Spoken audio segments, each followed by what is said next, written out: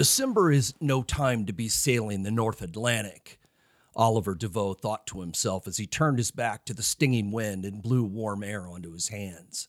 Oliver was the first mate of the De Grata, a British ship that was on its way from New York to Gibraltar. Sailing had been smooth. They had a good wind at their backs and the weather was clear, although the sun overhead was doing little to fight off the chill. He was standing behind the ship's wheel when suddenly, across the bow, a two-masted square rigger appeared over the horizon. The ship's course seemed unsteady, and the vessel shifted aimlessly in the wind. It was under short canvas for such a brisk wind, which made it lean heavily to the starboard side. Who was steering the ship in such a haphazard way? Oliver wondered as he changed course to prevent sailing into the other ship's path. It lurched along at what was only about 2 knots, but Oliver couldn't chance a collision. As the two ships drew nearer to one another, he could see that 2 of the other vessel's sails were missing, and that her lower fore topsail was hanging slackly at the corners. He wondered if she had been through a storm. He could see ropes hanging loosely from the masts, but could see no movement on board. He quickly sent one of the men to fetch the captain. De Grata's captain, David Reed Morehouse, hurried up onto the deck from below. He climbed the steps to the stern and joined Oliver behind the wheel. The first mate quickly pointed out the damage that had been done to the other ship, and the captain raised his glass and looked closely at it. He could see no one at the helm. The ship looked like it was in trouble, and yet no distress signal had been raised. "Run up the signal and hail the ship," he called out. One of the crewmen rigged a blue and yellow flag to a line and raised it so it could clearly be seen by the other ship. The flag was a maritime signal that essentially meant, "Hello, we wish to speak with you." But no one answered. "Set a course to go alongside the ship," Captain Morehouse ordered Oliver, and he turned the wheel so they could approach the ship at a safe distance. As they drew closer, Captain Morehouse finally recognized the other ship. It was Mary Celeste. Morehouse was shocked. He knew the captain of the ship, Benjamin Spooner Briggs, and in fact considered him a friend. The 2 men had eaten supper together less than a month before when their ships had been loading cargo at neighboring piers in New York. Mary Celeste had set sail for Genoa about 10 days before the De Grata had left port. What was she doing out here, off course and drifting, and where was the crew? As the 2 ships drew closer to one another, they were finally within hailing range. Captain Morehouse raised a speaking trumpet to amplify his voice. "Celeste, ho! Can you hear me?" he called out. There was no reply from the other ship. Aside from the creaking of wood and the rustle of canvas, the deck of the Mary Celeste remained silent. Captain Morehouse called again, but nothing stirred on the ship. He could see that Mary Celeste was on a starboard tack, but the jibsail was set to port. To an experienced sailor, this meant only one thing. The ship was out of control. For that to happen, it meant that the crew was either incapacitated or dead. The captain felt a moment of utter dread. If the crew had been killed, that meant his friend Benjamin was dead. And worse, his wife and daughter had been traveling with him. He needed to find out what was amiss on Mary Celeste. He turned to his first mate. "Oliver, take 2 men with you and find out what's happening on that ship," Morehouse told him. "I need to know if anyone is alive." Oliver chose 2 men from the crew, and a boat was lowered into the sea. The 3 men cast off toward the silent ship. They rowed in silence toward Mary Celeste. As they neared it, Oliver, too, felt a sense of dread. Something was wrong here, he thought. He could feel it in his bones. They pulled up alongside the ship's hull and put away the oars. One of the crewmen tossed a line and hook up onto the deck, and after securing their boat, they used the line to climb aboard. What they found on Mary Celeste in December 1872 has remained a mystery ever since, a puzzle that still intrigues historians and sailors to this day. It has become, without question, the greatest nautical disappearance of all time.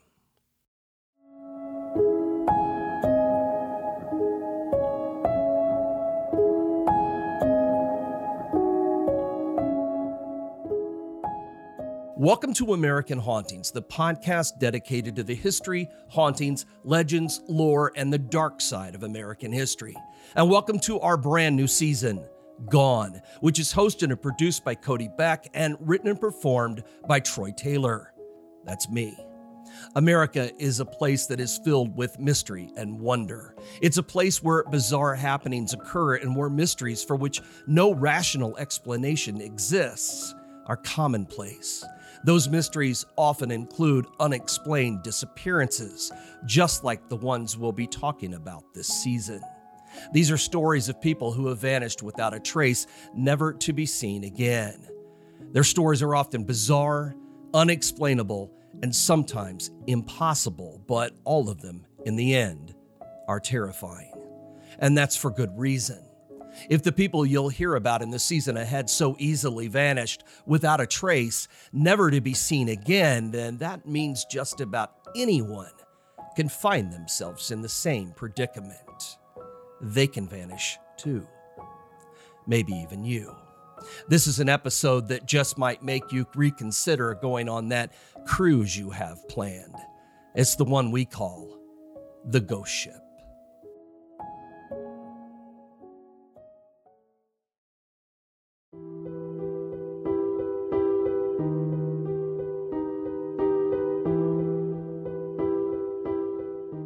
Benjamin Spooner Briggs was not a superstitious man. He'd heard the stories about the troubled past of the ship on which he'd soon be sailing, but he dismissed the worries of other longtime sailors. The ship, once known as Amazon, had been constructed in 1860 with dubious financing that led to the ruin of those involved. Her first captain died just 48 hours after he was given the job. On her maiden voyage, she had rammed into a row of stakes that were set in the water to catch fish off the coast of Eastport, Maine. During the repairs, a fire broke out below decks. Soon after, while delivering lumber to London, Amazon collided with another ship in the Strait of Dover. The crew had to be rescued by the men from the other ship. In 1867, Amazon was carrying a load of coal and was blown onto a rocky shoreline in the North Atlantic. The crew survived the crash and left the ship stranded on the rocks. And it looked like the end of her, because its owners couldn't afford to have it repaired. But a year later, it showed up in New York at public auction. It seemed so rickety that it drew few bidders. It finally sold for a fraction of what it was worth in 1860. The new owner, Richard Haynes, spent more than $9,000, which that's about $225,000 today, on the ship, only to lose it a year later when he couldn't pay off the loans he'd taken out for her repairs. Creditors seized the ship and sold it at auction to J.H. Winchester and Company. She was given a new captain and a new name, Mary Celeste. But Captain Briggs had little interest in legends and claims the ship was cursed. He was a practical New Englander, and in 20 years at sea, he'd heard it all. Mermaids, sea monsters, the Flying Dutchman. Yes, there were peculiar things at sea, but he was a confident, experienced man who could handle just about anything. Because again, he was not a superstitious man, even after all the tragedies his own family had suffered at the hands of the sea. Benjamin had been born in Wareham, Massachusetts on April 24, 1835, the third child and second son of Nathan and Sophia Briggs. His father had been a sea captain, and he raised his sons to follow in his footsteps, but not without cost. In 30 years, Benjamin lost two brothers, his only sister, and an uncle to the ocean, all in different incidents. Just 2 years earlier, his father had died in a freak accident, struck by lightning inside his own home. If that didn't make you superstitious, well, I don't know what would, but not Benjamin Briggs. His fears were more grounded in reality. He was concerned about how his new command, a modest brigantine, a two-masted sailing ship, would ride in the water after a major overhaul. He worried about getting his cargo to its destination on time, and he worried about his wife and their beloved daughter traveling with him across the sea. He didn't believe in ghosts and curses. And yet on Saturday, October 19th, 1872, Benjamin awoke with a feeling of utter dread. It took him nearly an hour to shake the stomach-churning feeling that he had in the pit of his stomach. It was the morning when he was going to return to the sea. He was leaving for New York and supervising the loading of his new ship for her transatlantic voyage. In a few weeks, he and his family and his crew would set out on the first leg of that trip that might eventually take them halfway around the world. He'd never sailed with these men before, nor on this ship, which was called Mary Celeste. When Benjamin arrived in New York and got his first look at his new ship, he was impressed. He'd been expecting a more modest vessel than what he'd found. The ship was sleek and dark with clean lines and a smooth hull. Mary Celeste had undergone extensive renovations in Nova Scotia. She was almost a new ship. Metal sheathing had been attached to the ship's underside to prevent barnacles from eating through the wooden hull. The copper gleamed in the water, complementing a deck so clean it nearly shined. The two masts, towering more than 75 feet above the deck, rocked gently in the wake of passing boats. Two cabins rose from the deck, the larger of which included quarters for the captain and first mate. The forward deckhouse included space for the galley and the rest of the crew. Mary Celeste's main hatch to the cargo hold lay just aft of the forward deckhouse, and the wheel was mounted near the stern. Much of the ship had been completely redesigned, and the renovations weren't just cosmetic. Besides enlarging the cabins, the size of the hold had been enlarged to allow for another 75 tons of cargo. The entire ship had been lengthened by 4 feet, and it cost more than twice as much as it took to build the ship originally. But the work had been done well, and Benjamin was feeling optimistic and looking forward to taking her out to sea. His only complaint was about one of the longboats that was tied to the deck to be used in case of emergency. It was in dilapidated condition, and Benjamin asked that it be replaced before the ship sailed. James Winchester, the ship's owner, promised to do so, but that longboat never arrived. When Mary Celeste left port, she had only that one lifeboat on board. Benjamin wasn't well acquainted with Winchester, but he did know his first mate quite well. Albert Richardson had sailed with Benjamin before, and he boasted to his wife that with Albert on board, they were in good hands. Albert was 28 years old, a Maine native, and had served for 3 years during the Civil War. He was a capable sailor and well-liked by the other men. Benjamin didn't know the rest of the crew. The second mate was Andrew Gilling, a 25-year-old New Yorker. The cook's name was Edward Head, a newlywed of 23 who left his wife, Emma, to stay alone at their home in Brooklyn until he returned. 4 German men, ranging in age from 23 to 25, made up the rest of the crew. There isn't much information available about any of them, but their names were Arjen Martens, Gottlieb Gustad, and brothers Volkert and Boz Lorentzen. They were to be paid $30 a month during the voyage. The men were quiet and showed signs of being veteran sailors. They'd packed lightly for the long trip, with the 2 brothers even sharing a single sea chest. Based on how quickly they loaded the cargo, Benjamin thought they seemed to be good workers. On Sunday, October 27th, Benjamin's wife Sarah and their daughter Sophie arrived in New York. They traveled there in style on board a steamer and then spent a week in Queens while Mary Celeste's cargo was loaded. Benjamin met his wife and daughter and saw that Sarah had packed for a long trip. In addition to 2 trunks of clothing and 2 hats for herself, she'd also brought along a melodeon, a kind of button accordion, a sewing machine, a case of coloring books, dolls, and toys to keep Sophie busy on the voyage, which was bound to be dull for the little girl. Benjamin was thrilled to see them and took them to the ship so they could get settled into their quarters. The captain spent the rest of the day with his daughter, joining her in playing with her dolls and then banging on the keyboard of the melodeon after Sarah finished playing a cheerful tune. Sophie was noisy and filled with mischief, despite suffering from a cold. The sailors, apparently not worried about the superstitions concerning women on ships, were delighted by her antics. The toddler discovered the ship's cat in the cargo hold, where it stayed to kill mice, and adopted it as her own. She fell asleep early that night, tired from her day of play and lulled by the gentle rocking of the sea. While Sophie was thrilled with her new surroundings, her mother Sarah thought of it as just another creaky ship. And if there was anything worse than living on a ship at sea, it was staying on board when it was in port. The noise made by the men as they loaded the ship and the racket coming from the other piers quickly got on her nerves. But Sarah was a kind woman and had been married to Benjamin for more than a decade. She was a former preacher's daughter, an accomplished singer, and a no-nonsense wife. She was used to running the household while her husband was at sea. She handled the job gracefully and was only complaining now about the noise on the ship because she was in the big city and was not getting to see much of it. She was stuck on the ship with Sophie for days, and while Benjamin tried to keep her entertained, Sarah was bored. She finally got her trip into the city on Thursday, October 31st. It was Sophie's second birthday, and a day that Americans were finally starting to celebrate the Irish holiday of Halloween. But the reason for the trip was a surprise visit from Sarah's younger brother, Willie, and his wife, Emmy.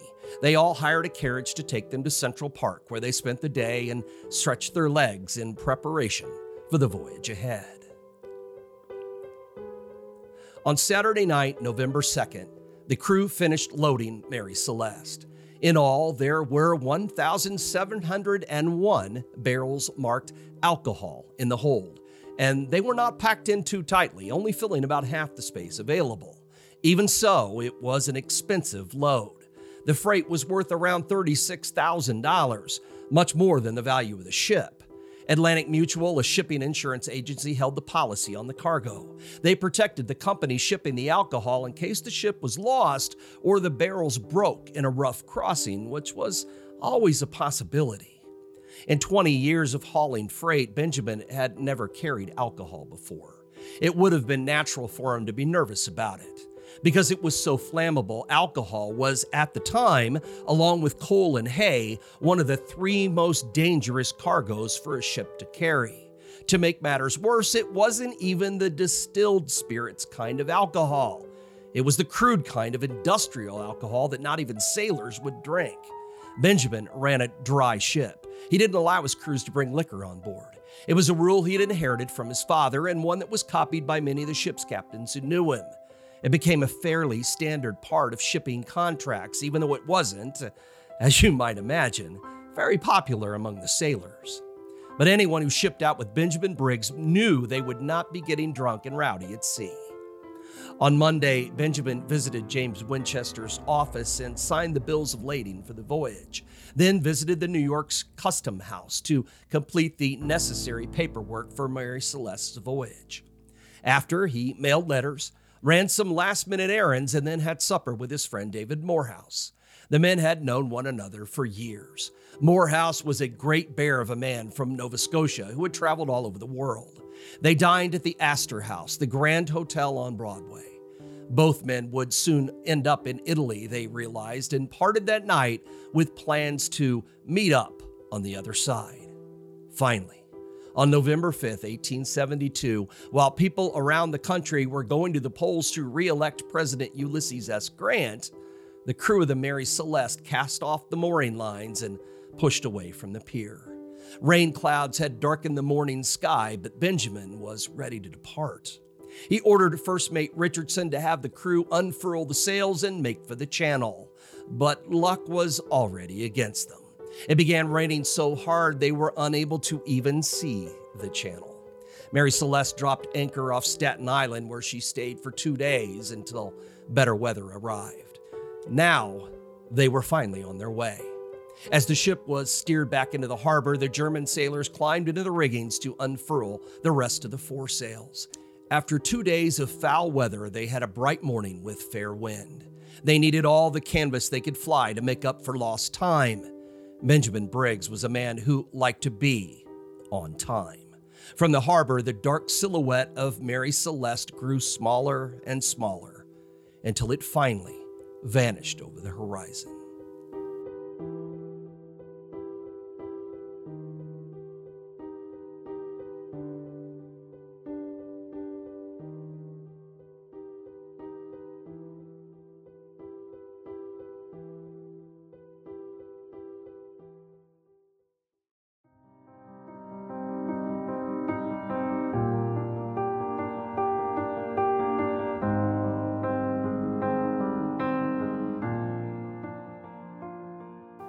When de Grata first mate Oliver Deveau and the other crewmen boarded Mary Celeste on December 4th, 1872, they couldn't shake the eerie feeling that came over them.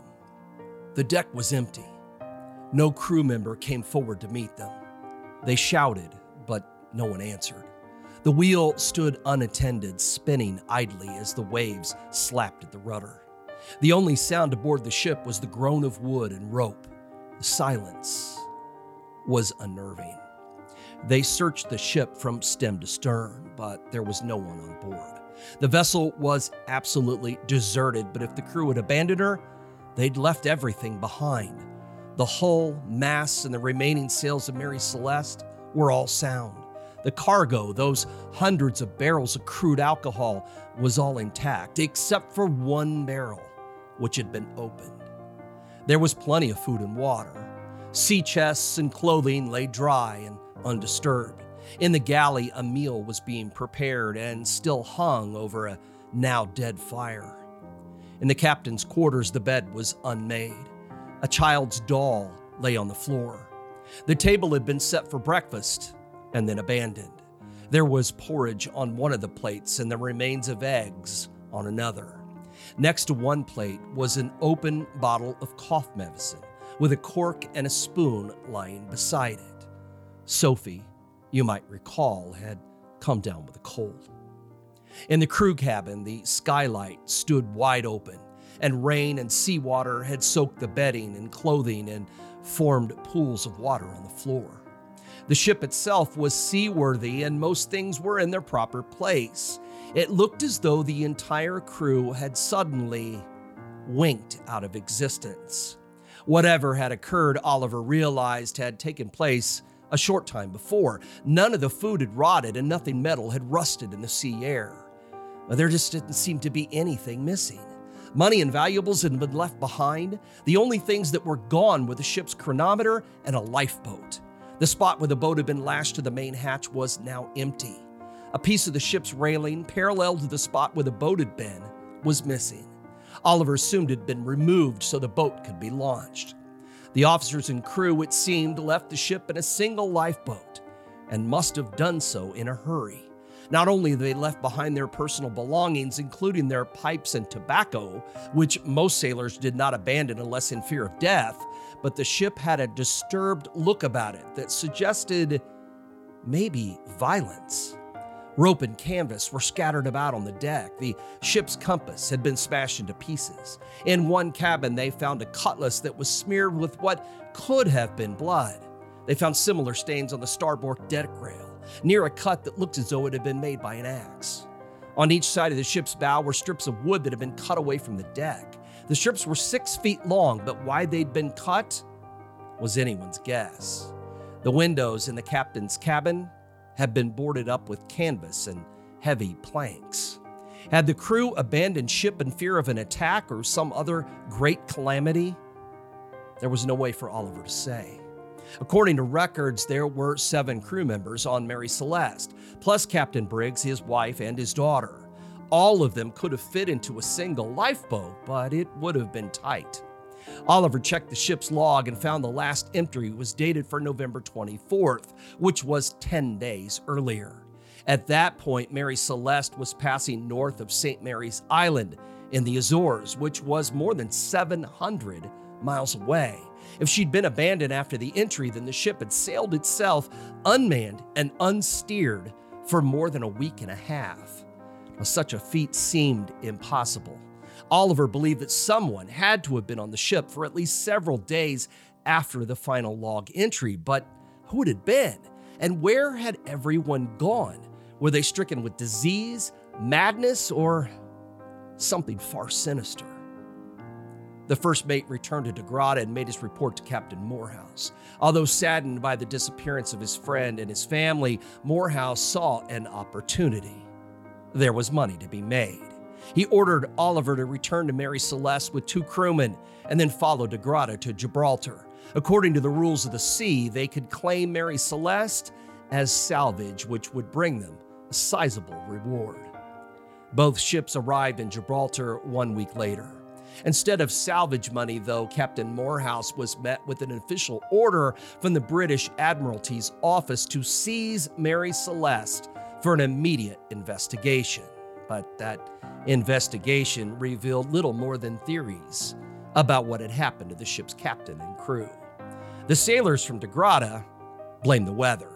Oliver Deveau believed that a storm had struck the ship, basing this on the slight damage that had been done to the sails and rigging and on the several feet of water that was found in the hold. He suggested that the captain had ordered the ship to be abandoned because of the sounding rod that he found on the deck. A sounding rod was a piece of iron used to ascertain the depth of water in a ship's hold. He surmised that Captain Briggs might have abandoned the ship after a sounding that, because of a malfunction of the pumps or some other mishap, had given the false impression that the vessel was rapidly taking on water. While never publicly critical of the crew, Oliver's theory didn't take into account the experience and knowledge of Captain Briggs. There was some slight weather damage to the ship, but it was nothing serious, as any sailor, including Oliver Deveau, should have known. The damage was minor for a ship that had been left abandoned for more than a week. Even if Mary Celeste had been in the same condition that it was found by the DeGrada, that alone would not have scared them off. For a sailor like Benjamin Briggs to have loaded his wife, little daughter, and crew into a small skiff on open water, conditions would have had to have been extreme. A battered, leaky ship was definitely better than a dilapidated lifeboat any day. When Captain Briggs left Mary Celeste, she was seaworthy. All the minor damage to the ship had occurred while it was drifting through the North Atlantic. So the Admiral Court looked for other answers, soon considering that the abandonment might have been a plot by the crew to steal the cargo or simply murder the captain. And that's how mutiny got added to the story. In the 19th century, mutiny on sailing ships was rare, but not unheard of. There were dozens of public cases that had come to light, dating back many years, but it seems the suggestion of mutiny on Mary Celeste was more about selling newspapers than anything else. Even so, the Admiralty Court believed they'd found the solution. The crew had murdered the captain and his family and then escaped in the lifeboat. That's what they said, not taking into fact that it was in the middle of the North Atlantic, leaving money, valuables, and all their personal belongings behind. So it was very unlikely. The immigrant sailors under Benjamin's command had no motive for such a risky, violent act, and neither did the others, which included the cook, a young newlywed, and a first mate that Benjamin had known for years. The risk certainly outweighed the reward. Mutineers who were caught were usually killed. Centuries earlier, Ferdinand Magellan, as a warning to other mutineers, had one attempted insurrectionist stabbed to death and another beheaded. Other captains throughout the years adopted Magellan's methods, and so as a result, mutiny was not something sailors considered lightly. More often than not, it was sparked by a brutal captain, unlivable conditions, lack of food, and so on. None of these things applied to the Mary Celeste. The American Merchant Navy immediately appealed the Admiralty Court's finding of mutiny. Captain Briggs was by all accounts a good, fair man, and he was well liked by his men. No one who ever sailed with him complained about him or claimed he mistreated them in any way. Mary Celeste had recently been renovated, so conditions were excellent, and there had been plenty of food on board, which meant no rationing, so there was no reason for a mutiny. A mutiny couldn't even be blamed on sailors having too much to drink. It was a dry ship. The only alcohol on Mary Celeste was the crude alcohol in the hold. It was impossible to drink because to do so would cause severe stomach cramps, vomiting, and even blindness. So the finding of mutiny was withdrawn. And in March 1873, the Admiralty was forced to admit they had no solution to the mystery of Mary Celeste's vanished crew. It was the first time in the history that the court had failed to come to a definite conclusion over maritime law. The owners and crew of the DeGrada were awarded 1/5 of the value of Mary Celeste as a salvage fee, and the ship was returned to James Winchester. He wasted no time in selling what everyone now believed was a cursed ship. In the years that followed, interest in the story of Mary Celeste faded, but it never went away. No one from the Briggs family to the crew were ever seen again. Stories often popped up in newspapers or magazines, though, claiming they'd solved the mystery. Even though no one on board the ship was ever found, so-called survivors frequently popped up in the Caribbean and South America. Conveniently, the names of these survivors had always been accidentally left off the ship's register and were never mentioned in the log, but, they turned up anyway, with stories that ranged from the impossible to the ridiculous. There were no survivors. But of course, there were the theories. Even though the Admiralty eventually ruled out murder and conspiracy, the suspicion of foul play always lingered. Insurance fraud on the part of the ship's owner was briefly suspected, largely because some newspapers claimed that Mary Celeste was heavily overinsured. She wasn't, and James Winchester was able to prove it. In 1931, an article in the Quarterly Review suggested that Captain Morehouse could have lain in wait for Mary Celeste, then lured Briggs and his crew aboard Da Grata and killed them. This theory ignores the undisputed facts, though. Da Grata left New York 8 days after Mary Celeste was a slower ship and would not have caught up to the other ship before she reached Gibraltar. It was also a theory that undeservedly demonized Captain Morehouse and his crew, even though the two ships' captains had been friends for years, which of course was the basis for another theory. This one claimed that the two captains and friends were partners in a conspiracy to share in the salvage money. But there's no evidence of anything like this either. If Briggs and Morehouse had been planning such a ruse, they would not have devised such an attention-drawing mystery. In addition, if Briggs had planned to permanently disappear, why would he leave his 7-year-old son, Arthur, behind? The boy had been staying with Benjamin's mother because the long voyage would have caused him to miss too much school. In 1925, historian John Gilbert Lockhart surmised that Benjamin, in a fit of religious mania, had slaughtered everyone on board and then killed himself. In a later edition of his book, Lockhart, who had by then been spoken to by Briggs' descendants, apologized and withdrew this theory. What most could agree on was that to cause a veteran sea captain to abandon an apparently sound and seaworthy ship with ample provisions, something extraordinary and alarming must have taken place. One such alarming explanation may be that the ship was struck by a waterspout, which is essentially a tornado, but over water instead of land. This could explain the damage done to the sails and the water found below decks. The low barometric pressure generated by the spout could have driven water from the bilges up into the pumps, leading the crew to assume the ship was taking on more water than she was and was in danger of sinking. There's also a theory that the crew may have spotted an iceberg in which Captain Briggs could have feared running into it with the ship, but it's unlikely an iceberg would have drifted that far south. If it had, other ships would have reported seeing it.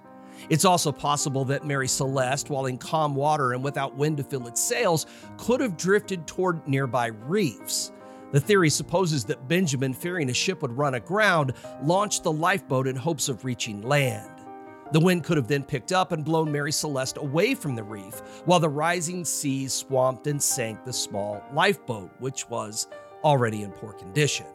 The hole in this theory is that if the ship had stopped due to a lack of wind, all the sails would have been set to catch any available breeze, and yet the ship was found with many of its sails tightly furled. There does exist one possible explanation that's more feasible than others and takes into account everything that was discovered on the ship by the Da Grata crew. There was no structural damage to Mary Celeste, and yet she had apparently been abandoned in a hurry.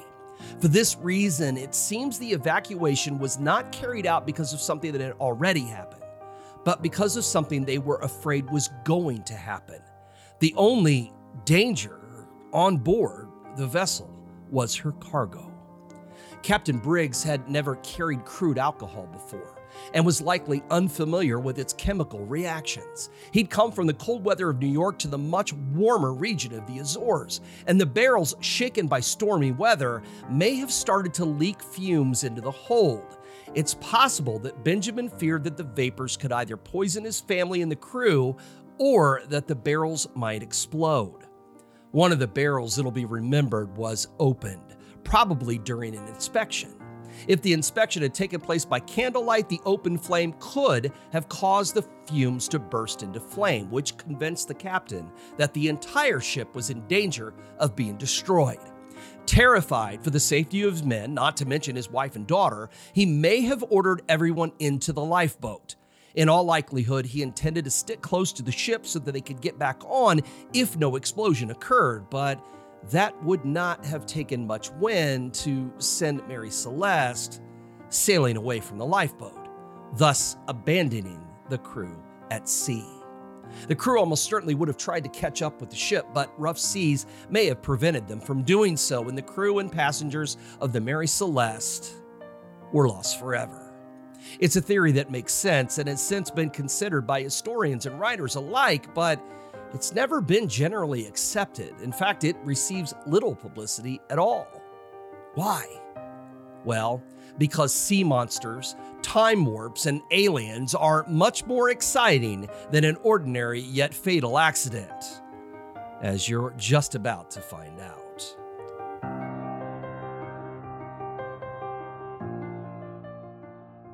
Writer of The Strange, Charles Fort, suggested that the missing crew and passengers could have been whisked off the ship by what he called a selective force, which left the ship itself untouched. In 1926, Adam Bushey claimed that Mary Celeste had dematerialized while en route across the North Atlantic, but when it returned to solid form, the crew didn't return with it. Other weird stories emerged of paranormal portals, giant squids, kraken, time warps, abductions by aliens, and of course, my favorite bit of nonsense, the Bermuda Triangle. Wait a minute. You might be thinking, everyone knows the Bermuda Triangle is one of the greatest paranormal mysteries of all time. I can assure you, it's not. While this area is certainly the scene of some strange occurrences, there's nothing paranormal about it at all. In fact, after years of collecting stories of unsolved vanishings, it became readily apparent that the Triangle boasts no more disappearances than other parts of the world's oceans.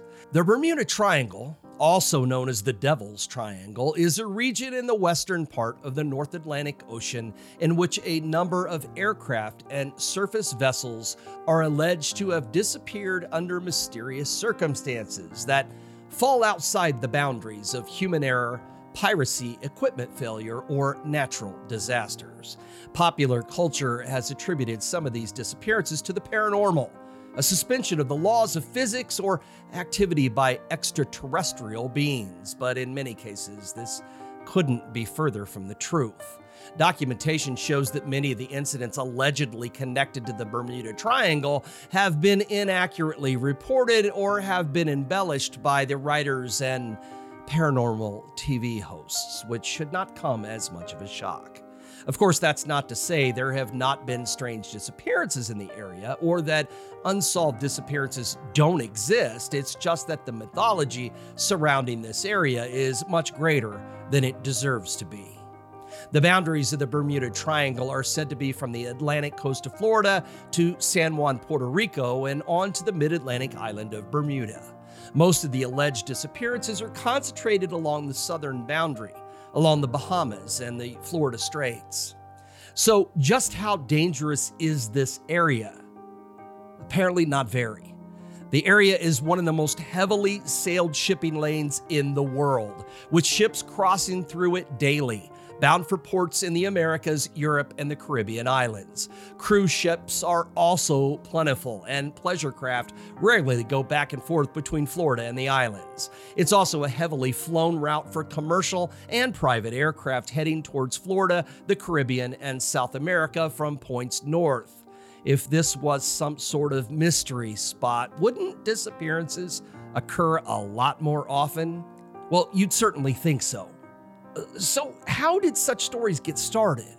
Well, the seeds of the Bermuda Triangle legend were first planted by an Associated Press dispatch on September 16, 1950, in which reporter E.V. Jones took note of what he characterized as mysterious disappearances of ships and planes between the Florida coast and Bermuda. 2 years later, in a Fate magazine article, George X. Sand wrote, quote, "A series of strange marine disappearances, each leaving no trace whatsoever, that have taken place in the last few years in a watery triangle bounded roughly by Florida, Bermuda, and Puerto Rico." M.K. Jessup picked up some of the stories for his 1955 book, The Case for the UFO, which suggested that aliens were responsible for the disappearances, an idea that was echoed by other writers. It was Vincent H. Gaddis who actually coined the catchphrase that entered popular culture when he wrote an article for the February 1964 issue of Argosy magazine called The Deadly Bermuda Triangle.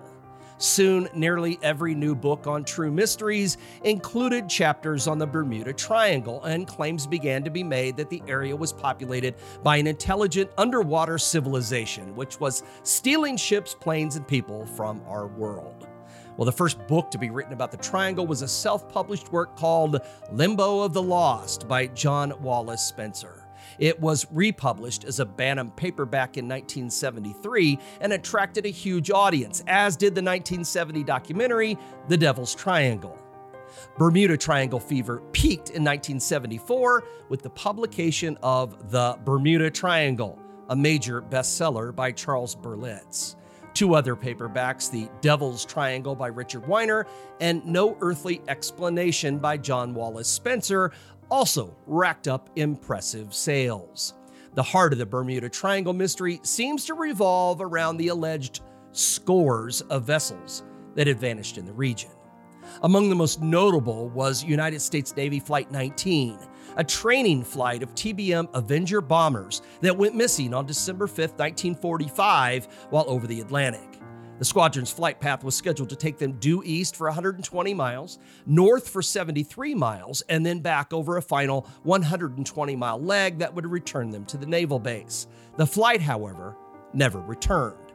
Now, the impression is given that the planes encountered unusual phenomena and anomalous compass readings, and that the flight took place on a calm day under the supervision of an experienced pilot, Lieutenant Charles Carroll Taylor. According to the intrigue is that the Navy's report of the accident was ascribed to, quote, causes or reasons unknown. Further adding to the mystery, a search and rescue Mariner aircraft with a 13-man crew was dispatched to aid the missing squadron, but the Mariner itself was never heard from again. Later, there was a report from a tanker cruising off the coast of Florida of a visible explosion about the time the Mariner would have been on patrol. While the basic facts of this version of the story are essentially accurate, there are a lot of important details missing.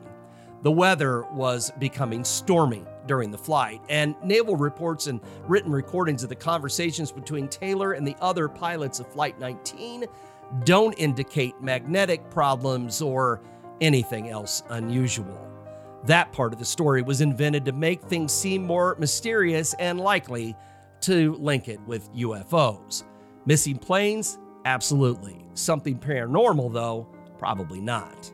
In addition, there were ships that legitimately went missing in the region, like the USS Cyclops that disappeared in March of 1918 with 309 men on board after leaving Barbados. Official records blamed storms or the fact that we were at war during the time and radio communications were spotty at best. Some ships that vanished at sea have literally been moved in the stories, sometimes hundreds of miles, so that it appeared that they disappeared in the triangle.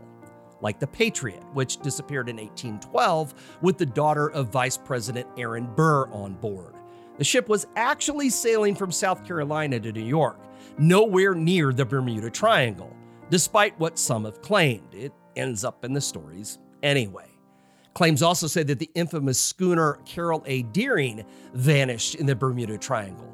It didn't. A simple check of records showed that it ran aground and was abandoned in North Carolina.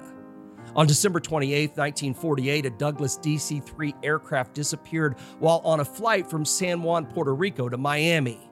No trace of the aircraft or the 32 people on board was ever found. From the documentation compiled by the Civil Aeronautics Board investigation, a possible key to the plane's disappearance was found, but of course, it's left out of what's written by those who push the myth of the Bermuda Triangle. The plane's batteries were inspected and found it to be low on charge, but ordered back into the plane and without a recharge by the pilot while in San Juan. Whether this led to complete electrical failure will never be known, but it certainly offers a very real possibility for the disappearance of the plane that has nothing to do with aliens or mystery spots. SS Marine Sulphur Queen, an oil tanker converted to a sulfur carrier, was last heard from on February 4, 1963, with a crew of 39 near the Florida Keys. She was the first vessel mentioned in Vincent Gaddis's 1964 Argosy magazine article, and he claimed that she, quote, sailed into the unknown.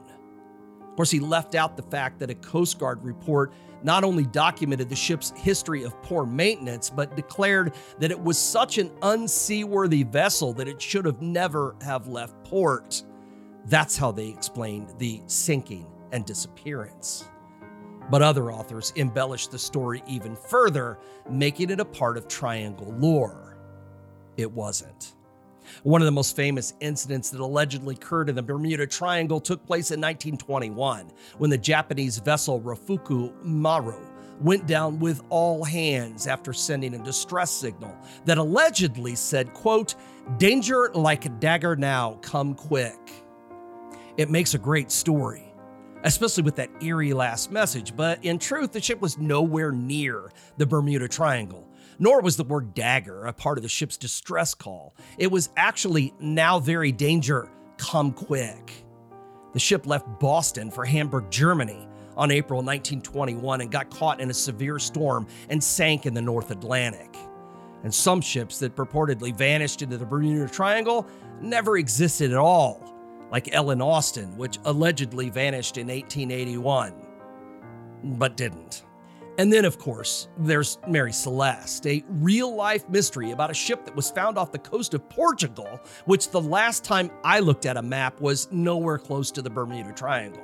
It's a spooky mystery on its own, which is likely how it got roped into the Bermuda Triangle mystery as writers tried to make the so-called mystery spot seem more credible. So as you can see, the scores of mysterious disappearances that have occurred in the Bermuda Triangle have actually been narrowed down to only a few. Based on the sheer number of ships and planes that pass through the area without incident every day, there doesn't seem to be anything mysterious about this area at all.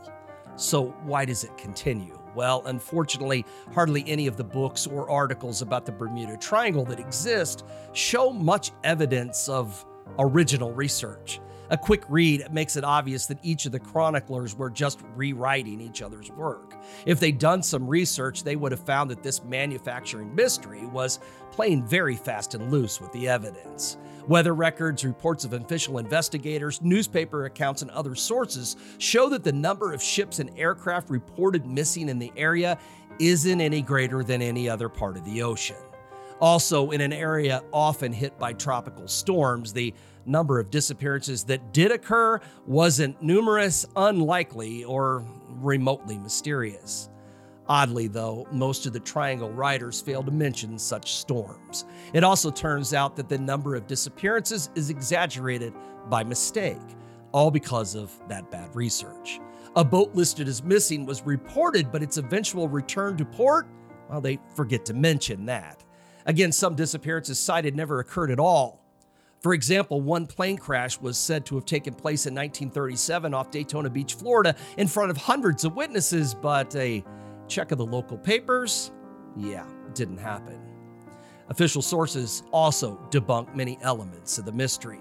The legendary insurance company Lloyd's of London stated that its intelligence service could find no evidence to support the claim that the Bermuda Triangle has more losses than anywhere else. This finding was also upheld by the United States Coast Guard. Proponents of the Bermuda Triangle mystery, though, well, they refuse to be confused by the facts. And thanks to this, the region still pops up in supermarket tabloids, magazines, poorly researched books, and you guessed it, paranormal TV shows. Hopefully someday the Bermuda Triangle will take its place as nothing more than a footnote of things that we used to believe in when we were kids. But no matter what we say that didn't happen to the passengers and crew of Mary Celeste, the story of the ship, well, it's not quite over yet.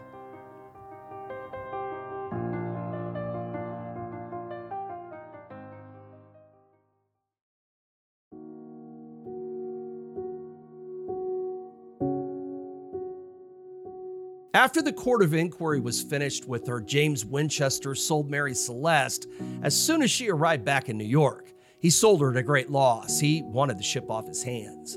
It was bad luck for Winchester, but the unluckiest person in the deal, well, that was the man who owned her next. Mary Celeste's run of bad luck had started back when she was still known as Amazon, but no matter what her name was, that bad luck streak wasn't over yet. The new owner loaded the ship with a cargo of lumber and sent her to Central America. During a storm that occurred while en route, the deck cargo and a good amount of the ship's rigging was lost. The voyage turned out to be a complete and utter loss. On the return trip, carrying a load of horses and mules, most of the animals died in the cargo hold. A few days later, and you can't make this stuff up, the new owner died too. From that point on, Mary Celeste changed hands so quickly and so frequently that it became almost impossible to keep track of who owned her and when. She continued to sail up and down the American coastline, slowly falling apart. Then in 1884, she was purchased by an old seaman from Massachusetts named Gilman C. Parker. For most of his 61 years, Parker had dabbled in almost every kind of illegal activity on the sea except for outright piracy, and he probably thought about that one. He and some of his friends concocted a scheme to make some money off the notoriously unprofitable Mary Celeste. They loaded her with a cargo of junk worth nothing more than a few $100s, but insured the cargo as being worth nearly $27,000. After that, Captain Parker took the ship on her death voyage to the Caribbean. Off the coast of Haiti is a coral reef called Rochelet Bank, which had already proven fatal to ships over the years. Parker set a course for the reef, and the ship was grounded on the razor-like coral. With waves crashing around her, it began to settle. There was no immediate danger, and the crew had plenty of time to row the cargo ashore. When everything worthwhile had been salvaged, Parker ordered kerosene poured onto the decks, and then he lit a torch. Mary Celeste burst into flames, and by evening was nothing but a charred skeleton. Back in Boston, Parker and his associates filed their insurance claim, but the company was suspicious and dispatched detectives to question the crew. Well, the sailors, who weren't getting a share of the money, freely talked about what they'd seen. Soon after, Parker and his partners were in federal court, facing a charge of barratry, an act of gross misconduct committed by a master or crew of a vessel which damages the vessel or its cargo. In those days, this was a hanging offense. Well, the jury was unable to reach a verdict in the case, though, and Parker and the other conspirators were set free. They never collected their claim, and the notoriety of the case destroyed their reputations. None of the men ever boarded a ship again. 8 months later, Gilman Parker died in poverty. One of his partners was confined to an insane asylum, and the other committed suicide. Even after she was destroyed, Mary Celeste, the most famous cursed ship in history, was still bringing bad luck to anyone connected to her.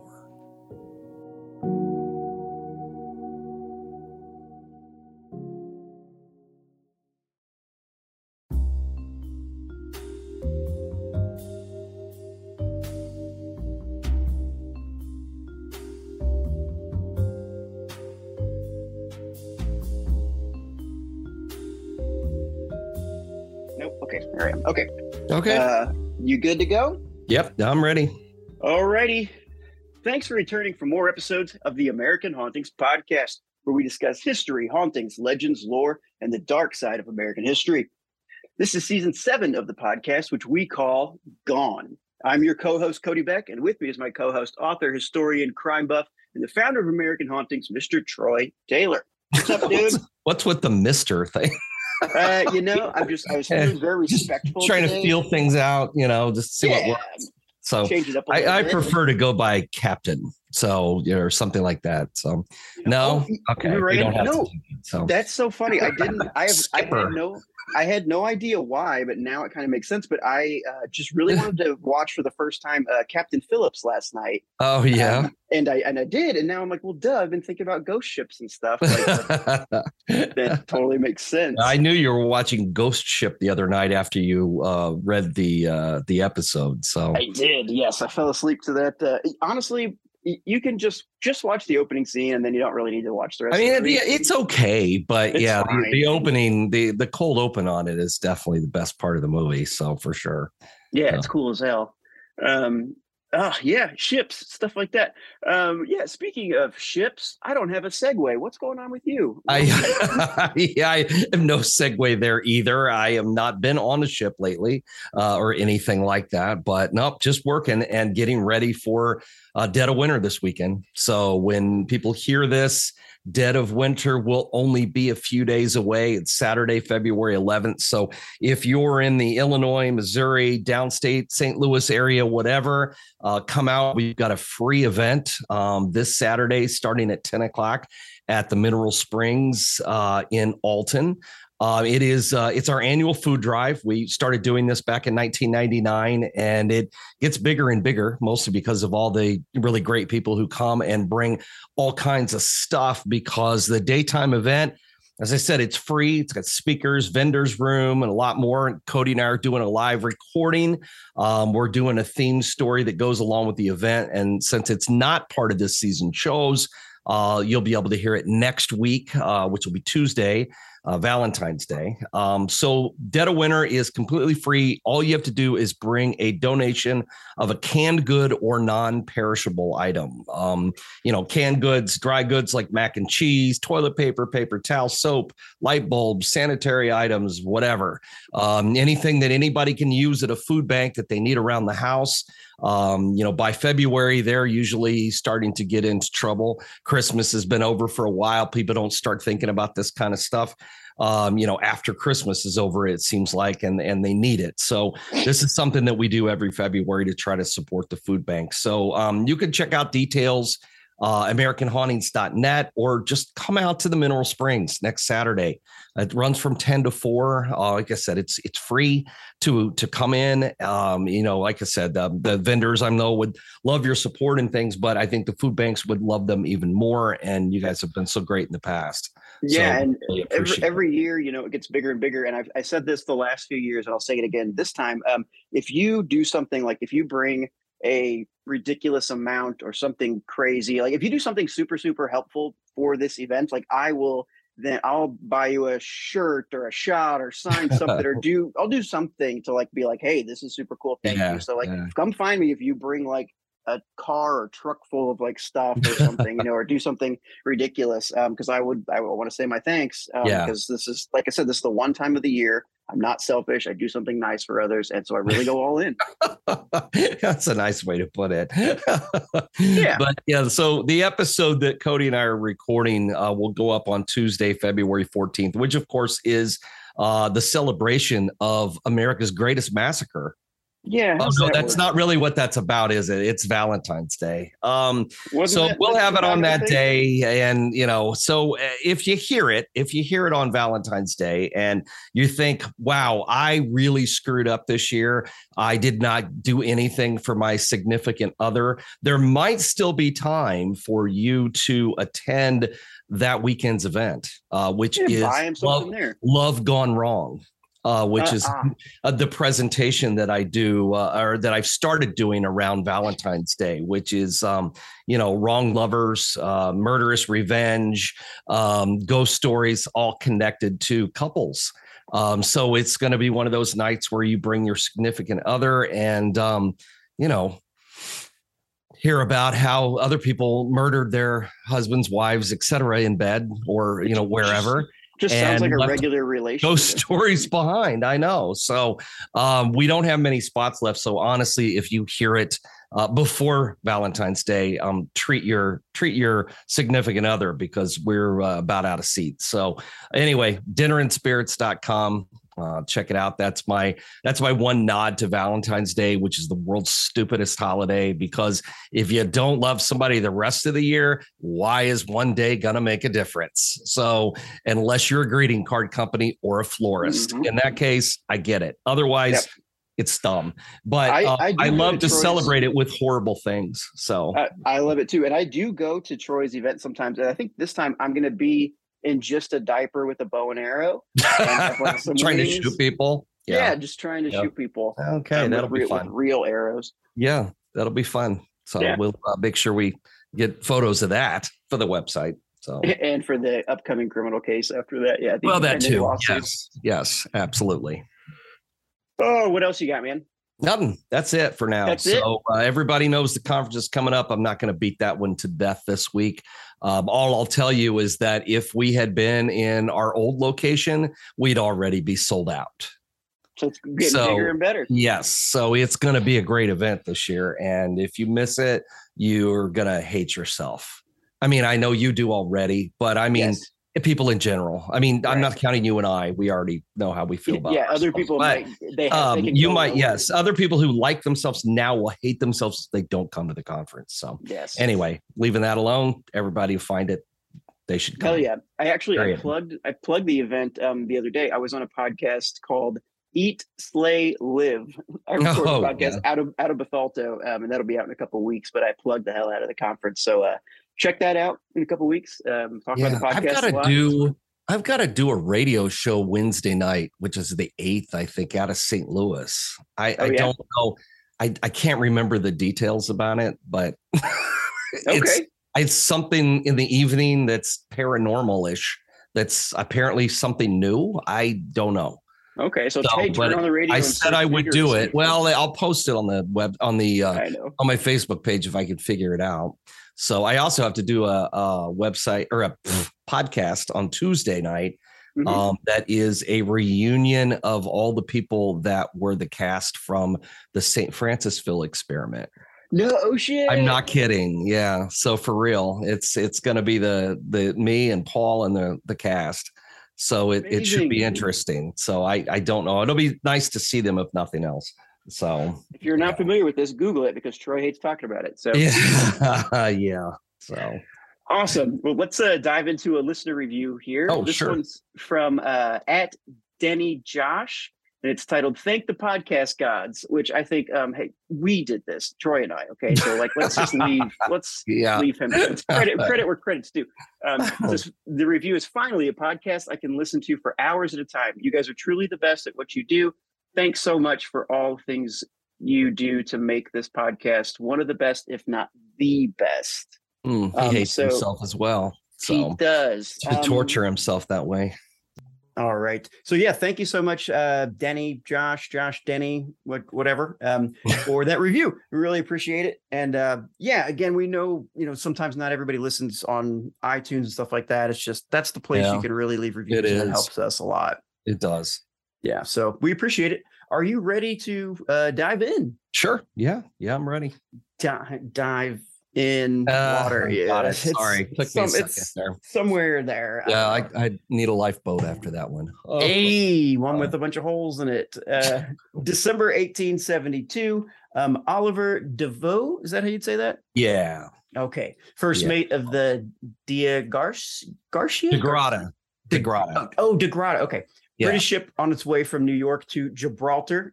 Captain is David Reed Morehouse. Where is Gibraltar? Is that like a Spain thing? I don't know. Yeah, it's the entrance to the Mediterranean. The Rock of Gibraltar that's where you enter the Mediterranean Ocean, or sea. Okay. So it's right off the Atlantic. Yes, Spain, everything is right there around it. Italy, everything is there. And then of course the Mediterranean opens from there. And that was sort of a headquarters, maybe is the best way to kind of describe it. But it's where the British Admiralty, this is where they held the Admiralty courts, and anything that took place on the sea, this is where it was legally handled. Was it okay? So because I've heard, I've always heard the Strait of Gibraltar, but I never thought about where is this place until this episode. Right. Yeah. So Captain David Reed Morehouse and sees a ship steering toward them, and eventually find out that it's the Mary Celeste, captained by Benjamin Spooner Briggs. And they decide to raise a flag, a blue and yellow flag's raised, and it's a signal to kind of speak with other ships. And that's something I do find interesting too, is like the significance of flags in all the maritime different meanings. Yeah, well, and they couldn't back in those days. Wasn't like you could get on the radio, call somebody up, so you had to have some way to signal them, without firing guns or cannons or anything, because that meant something else entirely. So they put together this system of flags, what each one of them meant. And that the idea was to try to let them know that, hey, we're trying to get a hold of you. We want to talk to you. And it's essentially what they were doing. And then as they got closer, then the captain was able to get onto his, speaking horn, megaphone essentially, and start yelling over to the other ship. But didn't do it. Did pirates back in the day ever actually raise a pirate flag? That's a really complicated question. And actually the 1870s was a little late for pirates. Most of the piracy, at least off the American coast, would have been quite a bit earlier than that. But most pirate ships didn't actually fly the skull and crossbones. Usually there might be just a black flag, or there might be just a red flag, or they might fly a flag that was their own custom. Like Blackbeard, he had his own flag, with the skeleton and the heart on it. And so it was all, everybody kind of did their own thing. I think that, the skull and the crossbones thing, while cool, is more of a product of, pop culture than real life. Piracy is a very complicated question. It really is, just because there were so many people who they were pirates, but yet they were pirates working for other people. Like there were pirates who worked for the American government or the British government, and their job was to only plunder enemy ships. Well, and that was great until they hadn't found ships in a while, and they just decided, screw it. Here looks like one that's got a lot of money. We don't care where it came from. And then they'd end up, wanted for something that they'd been given permission to do. And well, you said piracy is too complicated to explain in a paragraph. You said pirates were pretty much done by this point, and I wanted to say because they'd all been hired by either government at that point, pretty much to do something else. So to be politicians. Kind of just so there's mercenaries kind of at that point, I guess. I mean, there would have been contractors. There would have been some of that kind of thing, but as far as by the 1870s, most of the pirates had been, they were either, even river pirates by that time were pretty much out of style, so to speak. They just weren't around much. Most of them have been eradicated by that time, most of the piracy problems, until new things came along. You said you watched Captain Phillips. Well, they've got a pirate problem on the west coast of Africa, but it's a little different than the problems that we were having with pirates here in the 1700s. So, they didn't. The pirates back then didn't have AK-47s. Well, exactly. Yeah. Okay, so the ship, the Mary Celeste. Let's see. It's there's a lot of different places we can start here, but this ship had a long history and a kind of a string of bad luck. And it really wasn't that old. I mean, the ship was only 12 years old, but it had already been through a whole bunch of owners and a lot of bad luck. There'd been several accidents. The first captain died 48 hours after he was named captain of the ship. It drove up onto another ship and when it was delivering lumber to London. And then, of course, it ended up on a rocky shoreline and was abandoned, and then somehow ended back up in New York again and went on, after all these repairs, went up for sale at auction. And then it was purchased by James Winchester and his company, and they gave it a new name. And that was then when they turned things over to Captain Briggs, who was a a really reputable, knowledgeable veteran seaman who came from a family of, ship captains and things. So here was a guy who knew what he was doing, and they thought, well, I know that this ship's had a lot of bad luck in the past, but it's going to be fine with Captain Briggs on board. No. So Mary Celeste, do you know where that name came from? I do not. I do not know. I should have looked that up. Thanks a lot. Fuck you. So damn. No, I'm just one kidding. part of the Cut research out, you didn't do. Damn it. No, I love it. Fuck. No, I don't know. I'm sorry. That's cool. I can't cut it out if you want. But it's the ship's bought, like you said, J.H. Winchester and Co. So with this crew, we have Benjamin Spooner Briggs, which I love Spooner as the middle name. That's just fun.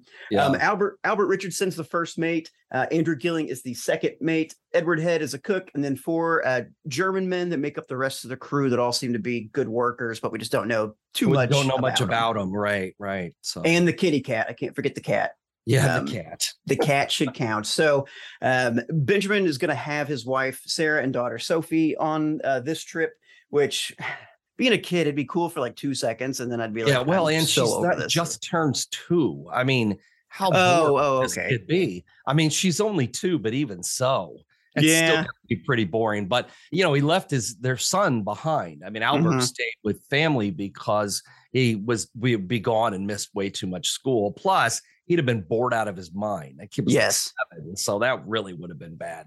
At least with a 2-year-old who, needed to be around mom, I think was the deal there. So yeah. So the voyage begins. They have 1,701 barrels marked alcohol, about 36,000.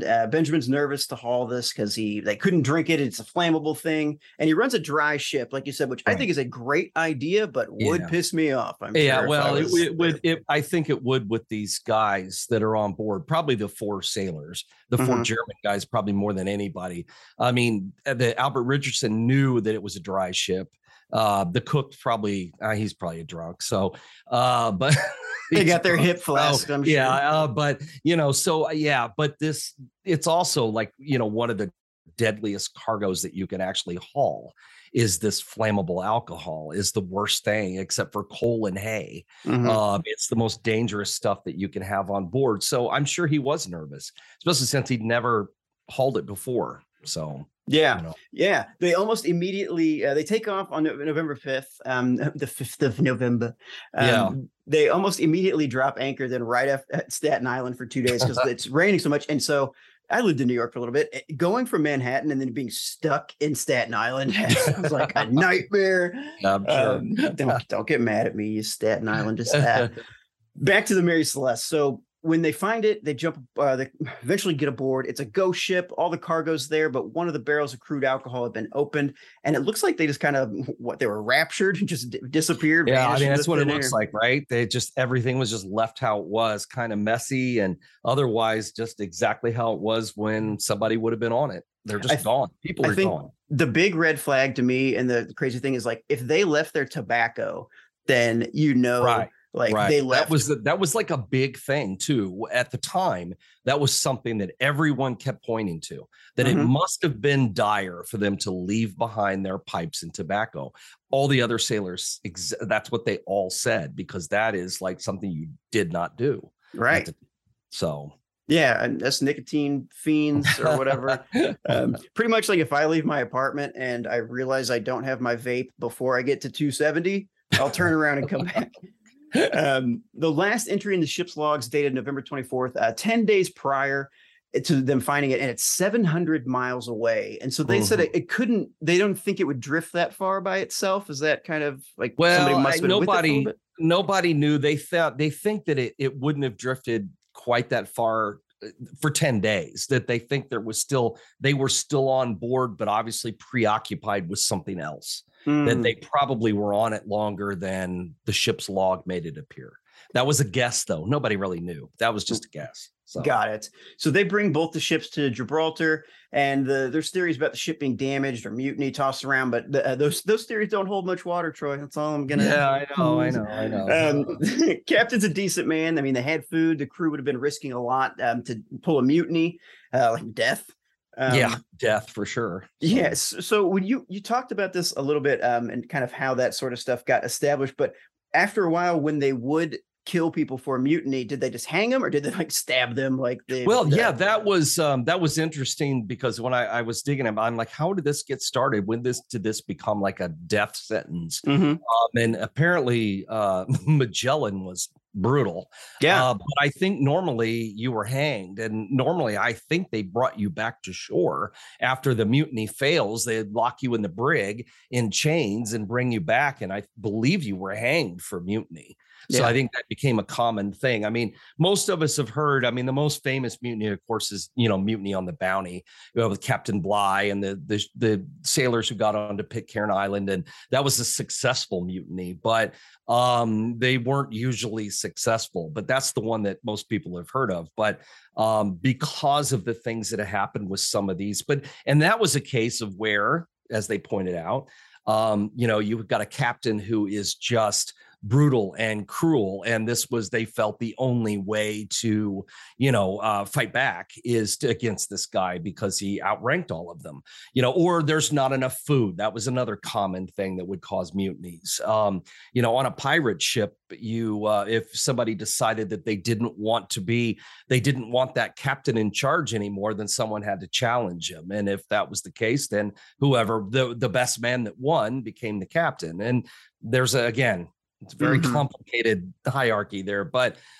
in cases like this, they couldn't find any reason why this crew would want to mutiny against Captain Briggs, because everybody liked him. I mean, he was a good guy, was fair. There was plenty of food on board, so they knew they hadn't run out of food or anything like that. So that became yet another one of those things that the Admiralty just said, well, it must have been mutiny. They must have killed the captain and his family and took off.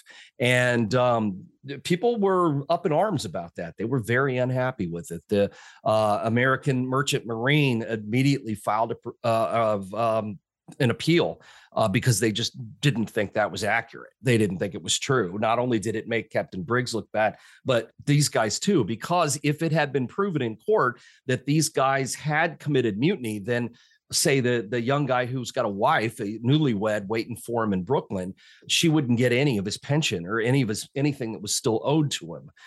Where, if something happened and they died and it was a terrible accident, of course she would, but in this case she wouldn't have. So they were pretty unhappy, and for the first time ever, the Admiralty reversed its verdict and said, fuck, we don't know.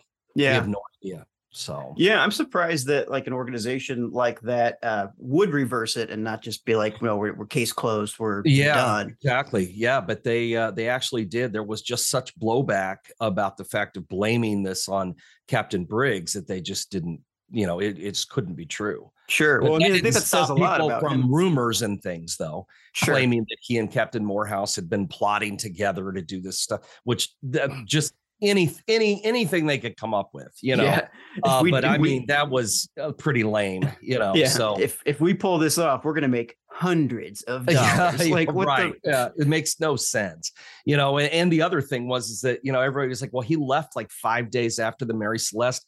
How was he supposed to catch him? They weren't even going to the exact same place. Right. And it's not like they had radar or something. Or, hey, let me drop a pin where I'm at in the ocean, and you come find me. It doesn't even make sense. So it was a fluke that he found that Captain Morehouse is his ship is the one that ran across the Mary Celeste, and the fact that these two guys were friends. That was just pure luck. I mean, you're in an open ocean. You've got no idea where other ships are. Back in those days, it wasn't like you could send a signal. Again, we already talked about this.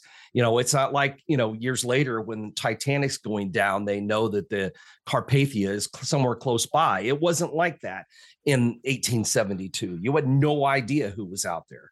And they just happened to run across what appeared to be a ghost ship. And it turned out to be someone they knew.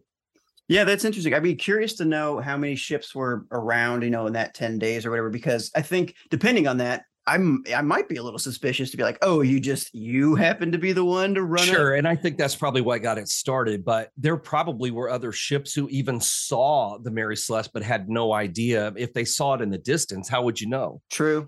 And it had not been that long. I mean, they said the last logbook was 10 days before, which is not a tremendous amount of time.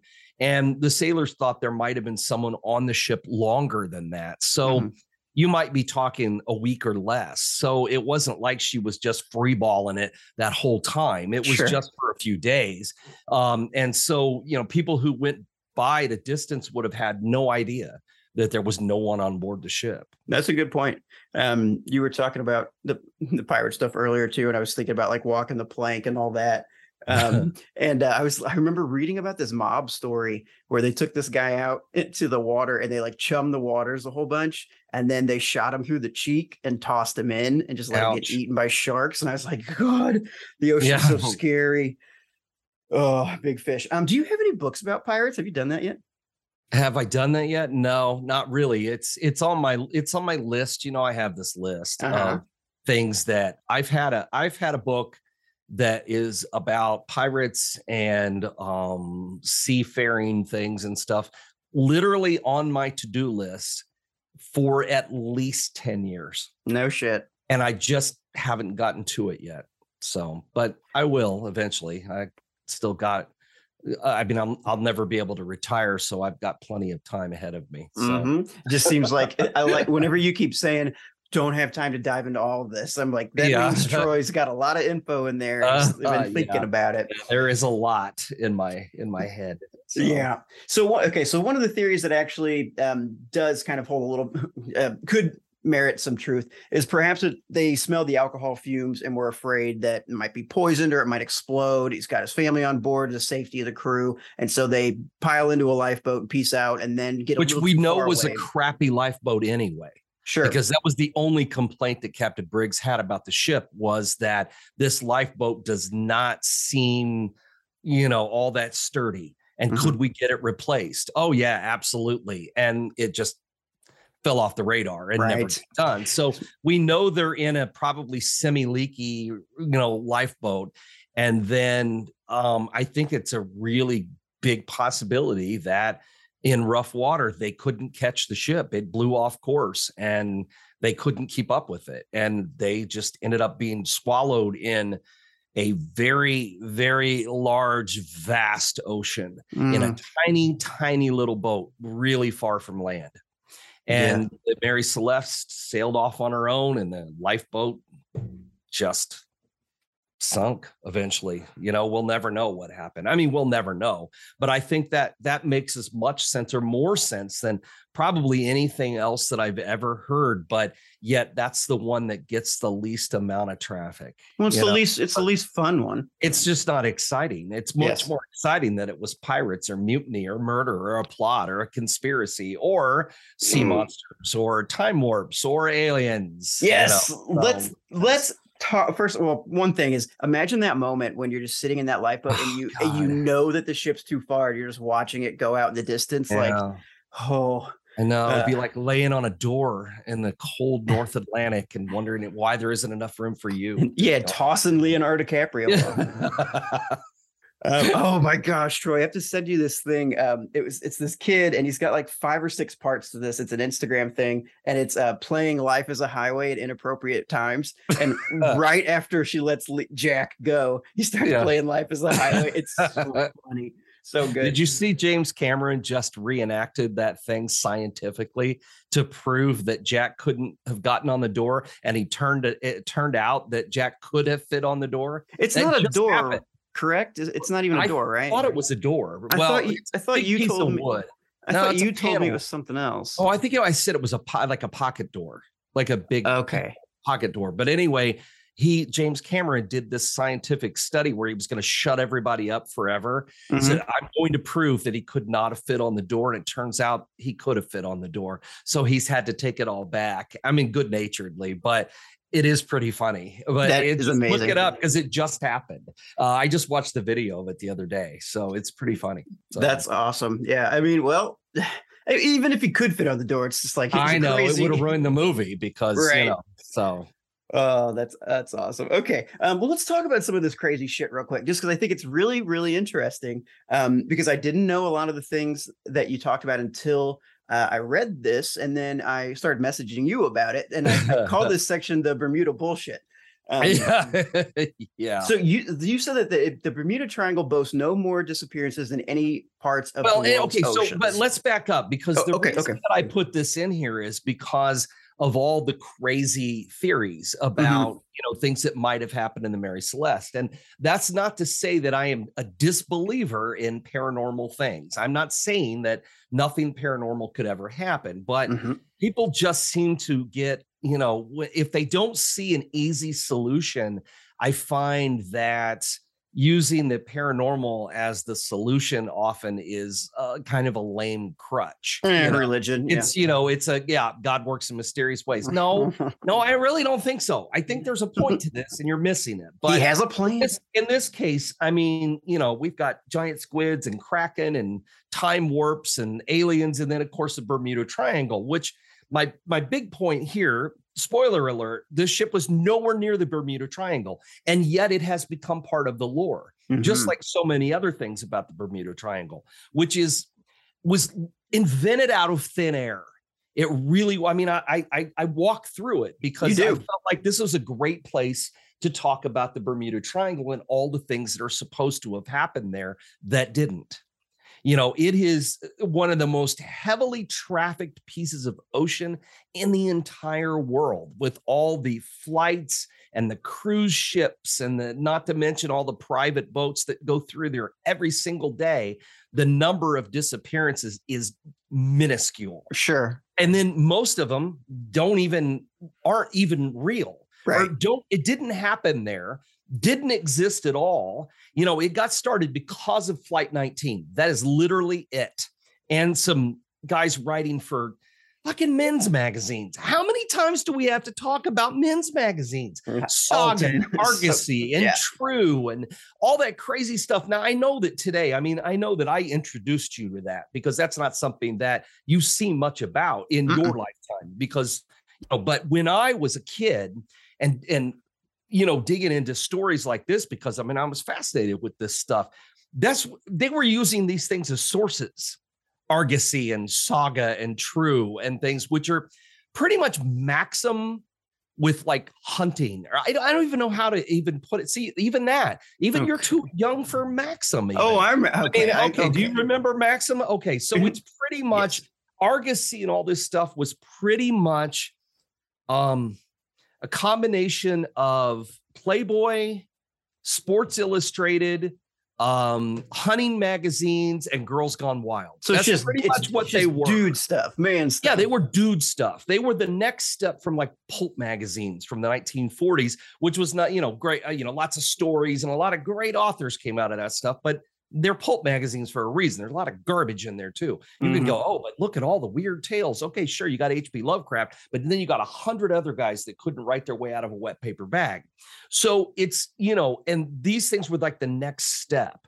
They were, true romance confession magazines, murder magazines, like all those True Crime Confidential and stuff.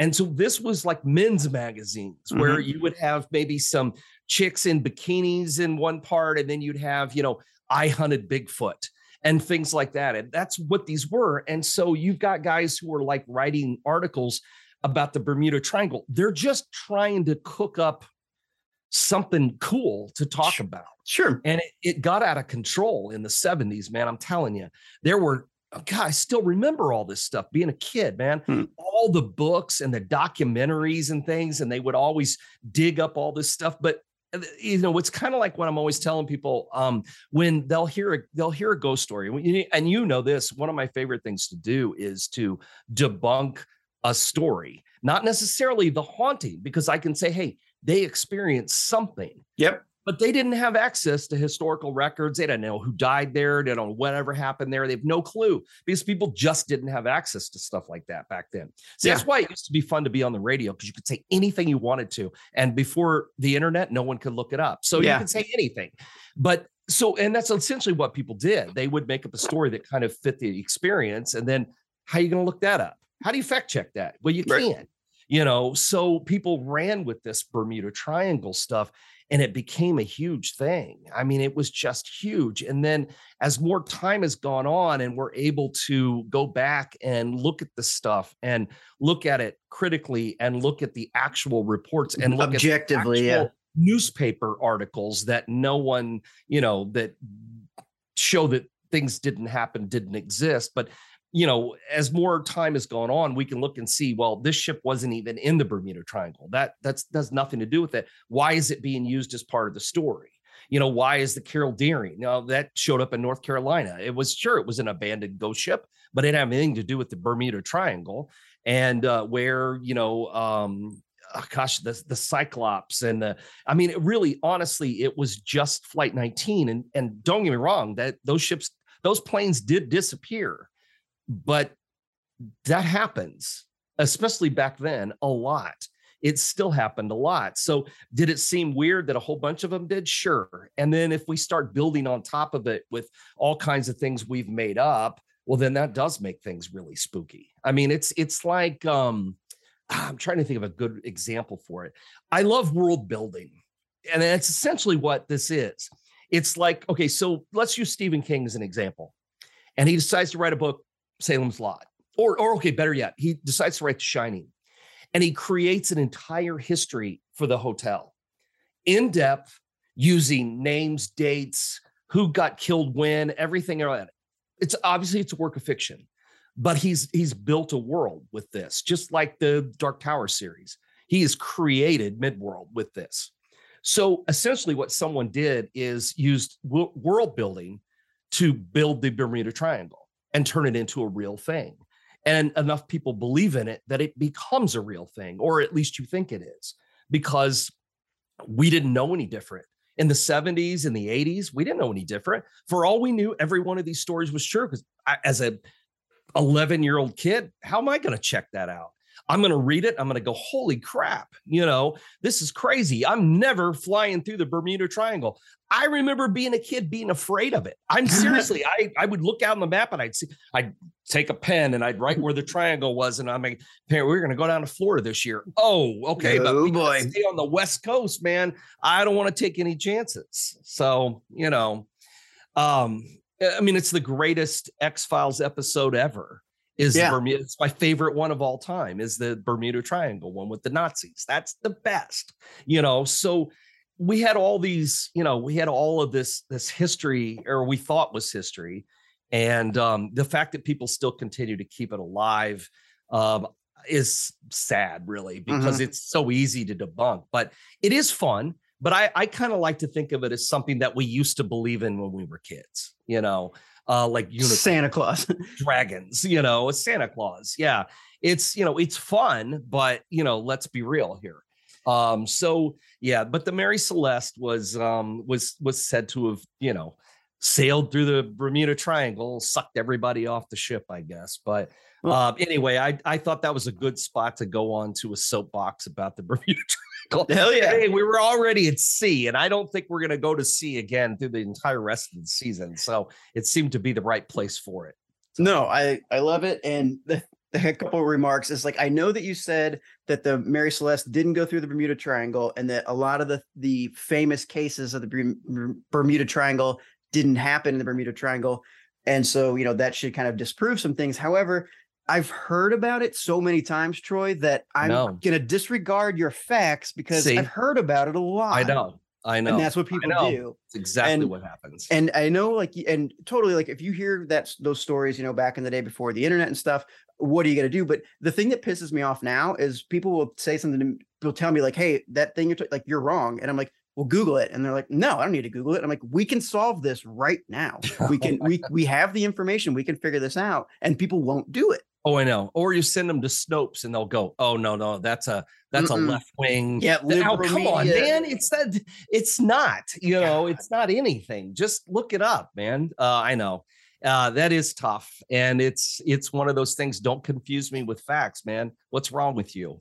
Well, don't let truth get in the way of a good story. Or whatever. Well, exactly. That is exactly right. So, like I said, it's fun, but if you want to be real and they expect us to tell them real stories. So I'm trying to do that. And I love that this fit into this story, and I'm sure someone will be mad at me about it, but look, Troy, I've heard about this thing a billion times. How could it not? I know. How could it not be real?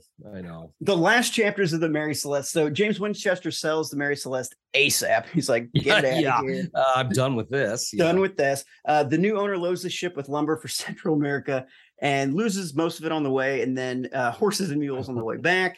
A few days later, the new owner died too.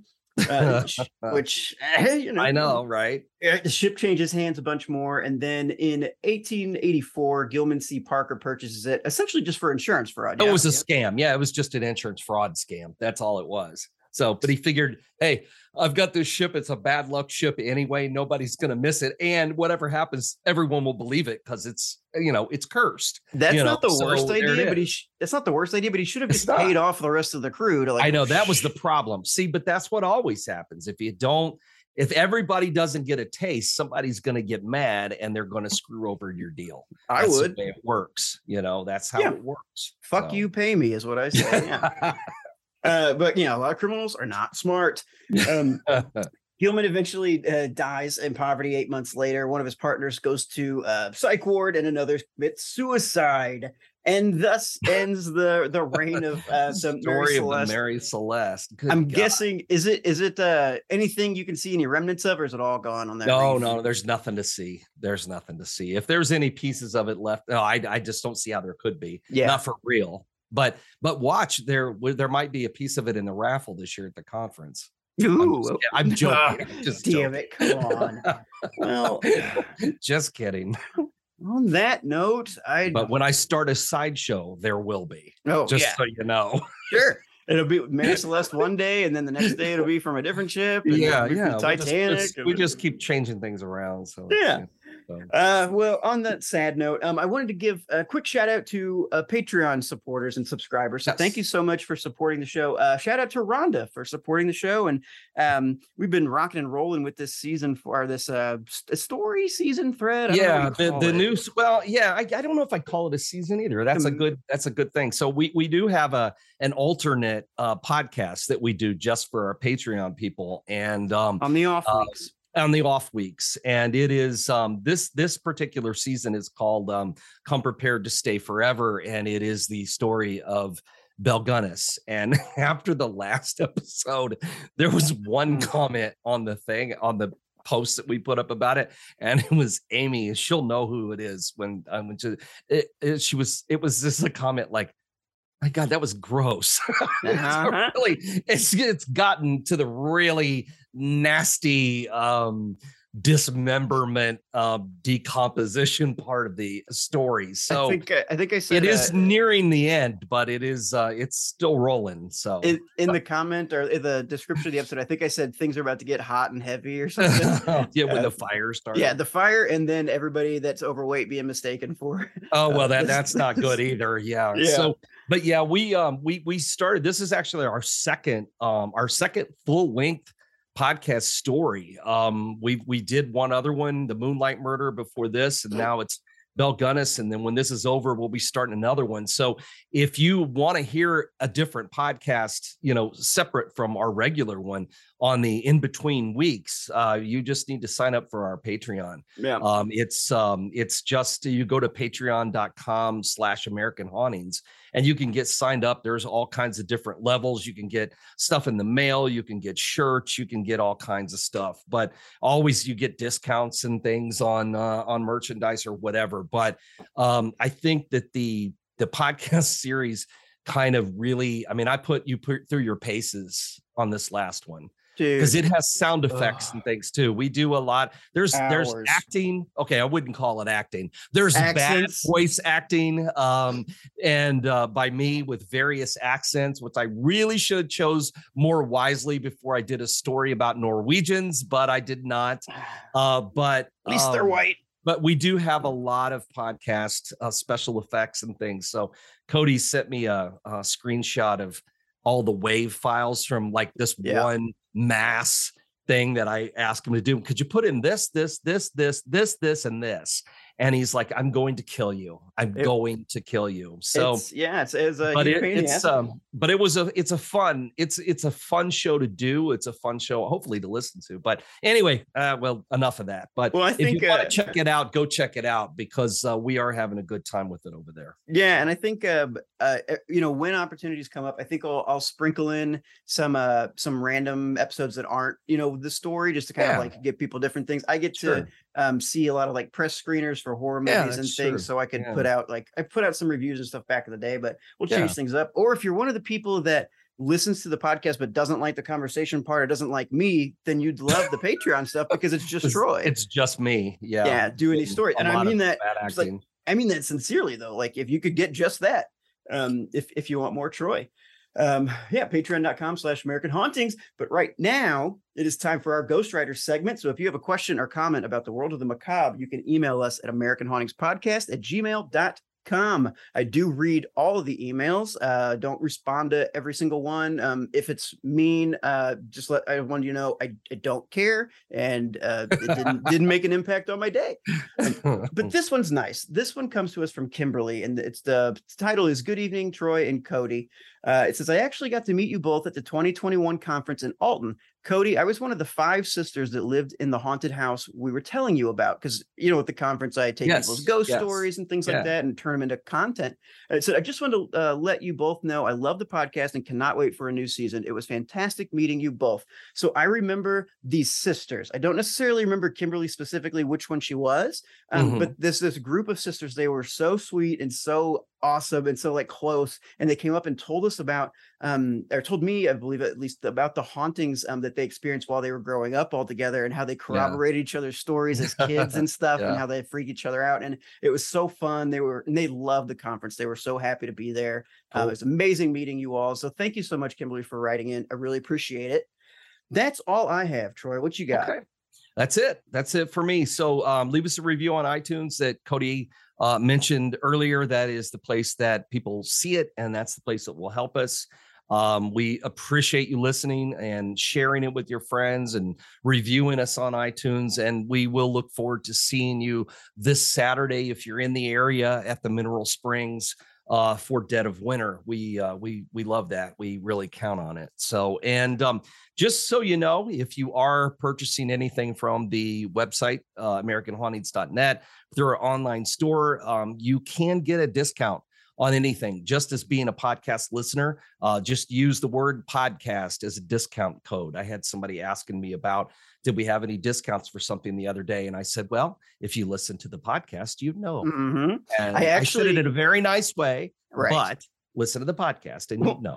Well, do you remember being in New Orleans and having Sam and others ask us all these questions, and we're like, listen to the fucking podcast. Why didn't you listen to the podcast? We did an entire season on New Orleans. Yeah. Why did you not listen? So it's like, no, I'm not gonna tell you now. Hey, you got to go listen. So and also I adopted that idea too. So if you are on AmericanHauntingsClothing.com, which is where I sell all the t-shirts, you can also use the discount code podcast for a discount as well. Because I know there was some confusion with that, and finally I was like, why don't I just put this on? Yeah, we've got a lot of designs, that retired designs and things on there that we've used, plus new stuff Cody's come up with.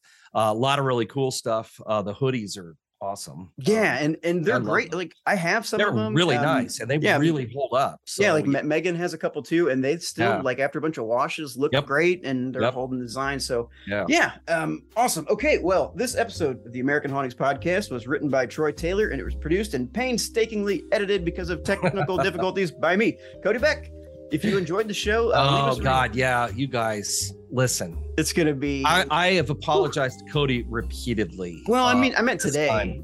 Well, I didn't even mean today. I meant when I was recording the monologue. I know it was long, but I'm done with it. I don't know what my problem was. I was really off, and I don't think I've been that irritated with myself working on one of these in a long time, but I was not having a good time. The cuss words he came up with. It was not good. So It's anyway, I'm amazing. sorry. Go ahead. I think I'm going to design a Patreon tier just for people if they pay enough Just so to people can hear the outtakes. Yes. Yeah.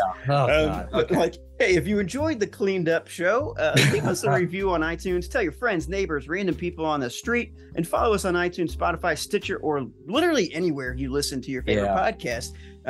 Pandora, Amazon. Pandora. Yeah, I think I asked you about this before. You did, yeah. That was still a real thing. It's a thing. So it used to be. I just didn't know it was anymore. Apparently, we get some listens Awesome. on what they call wearables, which I'm guessing is an Apple Watch. What? I don't know. Yeah. Oh, okay. Yeah, So whatever. cool, whatever. Yeah, whatever. Yeah, check out the website at AmericanHauntingspodcast.com for more info about the show, notes, photos, links, and more.